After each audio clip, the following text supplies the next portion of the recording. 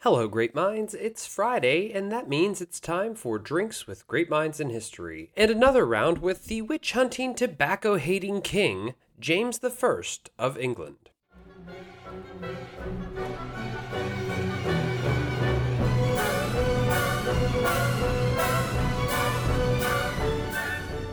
So, welcome to the show, everyone. What will be one of our final episodes of Season 2. God only knows what gems Cullen and Luke have in store for us on their upcoming birthday specials. But I won't lie, after Sherry's birthday special, I am really looking forward to it. And if you haven't come back and listened to that yet, well, then you should totally check out Sherry's birthday special on Jane Goodall. On this episode, we are going to make a quick return to the British Isles to revisit our old friend King James I of England, aka James VI of Scotland. If you listen to the Halloween special, which I re-aired for Halloween, surprise, then you know all about James I's vendetta, and yes, I did choose that word on purpose, against witches that supposedly plagued the British Isles during his reign. So James hated witches, hated tobacco, wasn't too keen on Catholics, or women for that matter. It's fair to say James I hated a lot of things, but that made me wonder, who, if anyone, hated James? Before we get into all of that, tonight I had to have a firework cocktail, the ingredients of which annoyed me, and I stole this recipe from Absolute Vodka's website. It's a shot and a half of vodka, and fuck no, I didn't use Absolute, I stuck with my favorite, Saumon, equal parts lemonade and iced tea, garnish with a lime. Which, I don't know, is just a spiked fucking Arnie Palmer. I don't know where they get off calling it a firework, but who really gives a shit? It's called the firework, and that's what I needed for this round of DGMH. So let's get to it. Another round with King James I of England, as it wouldn't be the bonus season without him. But first, remember the 5th of November, the Gunpowder, treason, and wait, that's not right. Oh yeah. It's some history for you, a reason to drink for me. It's the history of the great minds that made history come to be. So the answer to that question, who hated James, well, it's pretty fair to say Catholics. At least it's going to look that way for some time. And eventually, of course, his parliament, but that's not really part of the story for today. Setting the scene a little here, it's 1603 and James VI of Scotland has been ruling, Scotland since his mother Mary, Queen of Scots, abdicated the throne in 1567. He himself being born in 1566, a little one-year-old boy, King James, ascended to the throne. And now, decades later, all by chance, Elizabeth's desire not to marry, and a lot of political scheming, he has found himself crowned king once again, but this time on the throne of a much larger, more rapidly growing, and more powerful kingdom, England. Although not really called the United Kingdom until 1707, and later more officially expanding in 1801, James I's coronation was very much a step towards the modern UK. As a Protestant, more specifically a Presbyterian, James was a good, albeit not perfect, fit to head up the Church of England and keep the nation's Protestant traditions alive and going after nearly a century of infighting over the religious orientation of the English state. When James ascended to the throne after the very long, very Protestant reign of Elizabeth I, many English Catholics were hoping that he might offer them a greater degree of tolerance, something they had not really seen under Elizabeth I's reign. Which at first he kind of did. While James was certainly more lenient than his predecessor, even pledging not to persecute those who practice Catholicism in private and follow the rule of law, that all went to hell pretty quickly. James, like his grandson Charlie II, was quite the survivor, dealing with several attempts by English Catholics to depose him in the earliest years of his reign, including a surprise team-up here, the Catholic and Puritan-led bi-plot to kidnap the king and guarantee toleration for both groups, followed by the connected main plot to depose the king and replace James with Lady Arabella Stuart, another claimant to the English throne. But in the end, James managed to circumnavigate these early crises. It was, however, in 1605 that the most famous attempt to depose the king, this time by disposing of the king, unraveled almost as fast as it began. Here I am talking about the infamous Gunpowder treason and plot, which honestly ought never be forgot. This plot nearly upended the English government on November 5th, 1605, just 2 years into James's English kingship. So a simple definition, the Gunpowder Plot was a plan to blow up Parliament while the king was present in a sort of two birds, one massive explosion kind of way, thus ridding the kingdom of Protestant influence and returning the British Isles to the Catholic fold. The most famous conspirator tied to the failed assassination of King James I is the man that was caught at the scene of the would-be crime, Guy Fawkes. Fawkes, a Catholic veteran of the still raging 80 Years' War, where he fought for Spain against the Dutch, joined up with several other conspirators to see through their devious plans. I won't be going too deep into the plot itself. I mean, it's simple. Blow up Parliament with the king inside, king dies, then somehow, with no real government remaining, toleration to Catholics will magically be guaranteed. Like hell it will. But I will say Guy Fawkes, also known as John Johnson in this story, the single most shitty pseudonym I've ever heard, was not the most radical nor the architect of the conspirators. He is just the one that got caught first and kind of, quote, red-handed in the undercroft beneath Parliament that was leased by our would-be assassins. Now some of you are probably wondering Now some of you are probably, that's a tough word. Now, some of you are probably wondering what all of these angry little Catholics were going to do with England once they destroyed Protestantism, committed regicide, and destroyed the main body of government. Well, they had a pretty simple goal in mind: reboot. The Catholics would install the young Princess Elizabeth, James I's daughter, on the English throne as a Catholic monarch, which she technically wasn't, but I'm guessing that was a pious problem they would address down the road to England's spiritual redemption. However, in early November, an anonymous letter was sent to William Parker, the 4th Baron of Monteagle, warning him to avoid the opening ceremony of Parliament, and this was the beginning of the end for the Gunpowder Plot. The Monteagle letter said, quote, "My lord, out of the love I have for some of your friends, I want to make sure you are safe. Because of this, I would advise you not to attend this sitting of Parliament because God and man have agreed to punish the wickedness of this time. Do not think this a joke. Go to your estate in the country where you will be safe. Because although there is no sign of any problem yet, this Parliament will receive a terrible blow, but they will not see who it is that hurts them. This advice should not be ignored, as it may do you some good, and it can do you no harm because the danger will have passed as soon as you have burned this letter." When the letter was taken to the king's men, James immediately focused on the word blow, as an indicator of the nature of the attack. Searches of Parliament quickly ensued, and large tracts of firewood and gunpowder were found beneath the building. Fawkes, the man who was going to light the fuse, was arrested and the plot essentially stopped. Immediately after thwarting the Gunpowder Plot, the hunt was on for the fleeing conspirators. Of course, Fawkes and everyone involved was tracked down, tortured, and/or eventually killed or executed in the process or days following the events. Almost simultaneously with his surprising survival, it was decreed by the king himself that bonfires could and maybe should be held throughout the city of London to celebrate his, life. This actually grew into a regular holiday celebration that goes by several names: Guy Fawkes Day, Guy Fawkes Night, Bonfire Night, and Fireworks Night. And that brings us to the topic of today, because regardless of what you call it, that day is today. Historian Darren Aldridge notes, quote, "The first Bonfire Night was held in the streets of London on November 5th, 1605, in a hastily written proclamation after foiling the plot to kill King James and his parliament. The Royal Council licensed the lighting of celebratory bonfires so long as it was done without any danger or disorder."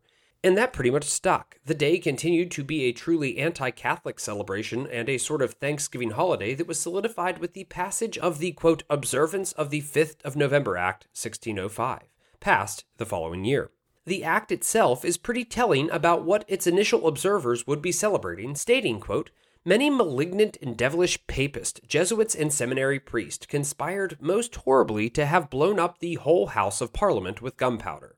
But this would change when the act was repealed in 1859 due to its clear and aggressive anti-Catholic language, which went against changing policies and mindsets in the mid-19th century. More recently, the holiday gets somewhat overshadowed by the growing observance of Halloween and the Day of the Dead. Ironically, Guy Fawkes' name is attached to a holiday originally celebrating the survival of the king and his government, yet today Fawkes has become a symbol of anti-establishment and anti-government. Now in all that, there was one thing that really piqued my interest. That is Elizabeth, the young queen that Catholics desired and conspired to use as a puppet to re-establish their pontifically perfect Catholic English state. And her story is every bit as dynamic and exciting as her father's, yet far less discussed. So fuck it, let's just discuss it right now. Elizabeth Stuart was the eldest surviving child of Anne of Denmark and King James I, born when he was just King James VI, King of Scots. Of course, she fits into our story as the desired potential Catholic Queen of England that would have been installed had the Gunpowder Plot succeeded. On a side note, and directly connected to that last statement, historian Ronald Hutton notes that the plan couldn't have succeeded at all, as the gunpowder had sat too long. And in attempting to light the gunpowder, it would have done little more than doused Fox's flame. Hutton says, quote, "The reason why the plot was a guaranteed failure was simply that the powder would not have blown." But back to Elizabeth. She never did become Queen of England, nor did she become Catholic. But that doesn't mean she didn't find her way to royalty and religious conflict elsewhere. In February 1613, Valentine's Day actually, Elizabeth was wed in Whitehall Palace to Frederick V, Elector of the Palatinate, a principality of the HRE. We won't concern ourselves much with her time as a German electress, but instead her brief tenure as a queen. On the onset of the 30 Years' War, and this is a gross oversimplification of one of the most dynamic, confusing, and devastating wars in human history, to be covered more thoroughly in Season 3, by the way, Frederick was elected King of Bohemia after a bunch of Catholics were thrown out of a window. And he and Elizabeth aimed to defend their new royal titles till the end. But their plans were crushed at the Battle of White Mountain.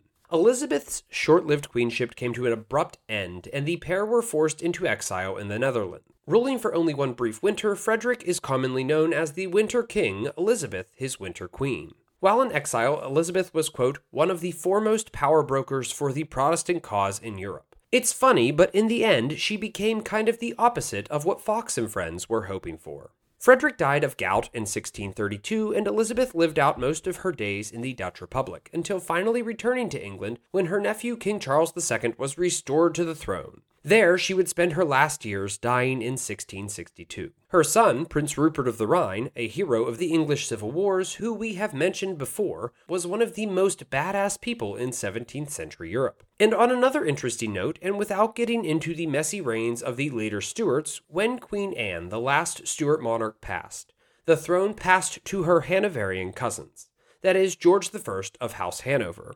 Elizabeth's grandson. In the end, it was her direct and very Protestant descendants that would rule Britain for more than a century. Well, I'd say that's about enough, so let's wrap this one up. On the topic of Bonfire Day, one journalist questioned the nature of England's Guy Fawkes celebrations, calling it, quote, "strange patriotism." If you are in fact actually listening to this on the 5th of November, then Britons across the British Isles will likely be holding parades, lighting bonfires, burning effigies of Guy Fawkes, and setting off loads of fireworks. And it seems the meaning behind the celebrations has changed a great deal over the last 4 centuries. Guy Fawkes Night has been immortalized in my life thanks to the movie V for Vendetta, but it always amazes me how many people haven't seen this fantastic film.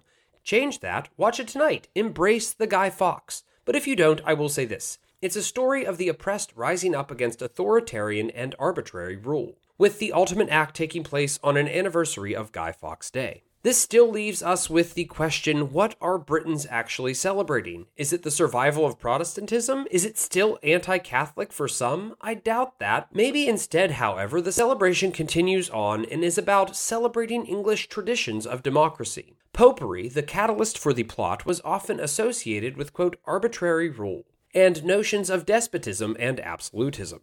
In thwarting this popish plot on November 5th, Britain stood up against exactly that, arbitrary rule. The seeds of discontent with popery and poor leadership were planted on English soil on November 5th, 1605. From my inexperienced, yet fairly objective American perspective, the day has evolved into a symbolic celebration against anything that seemed too popish or too arbitrary, even if eventually that came to include the monarchy itself.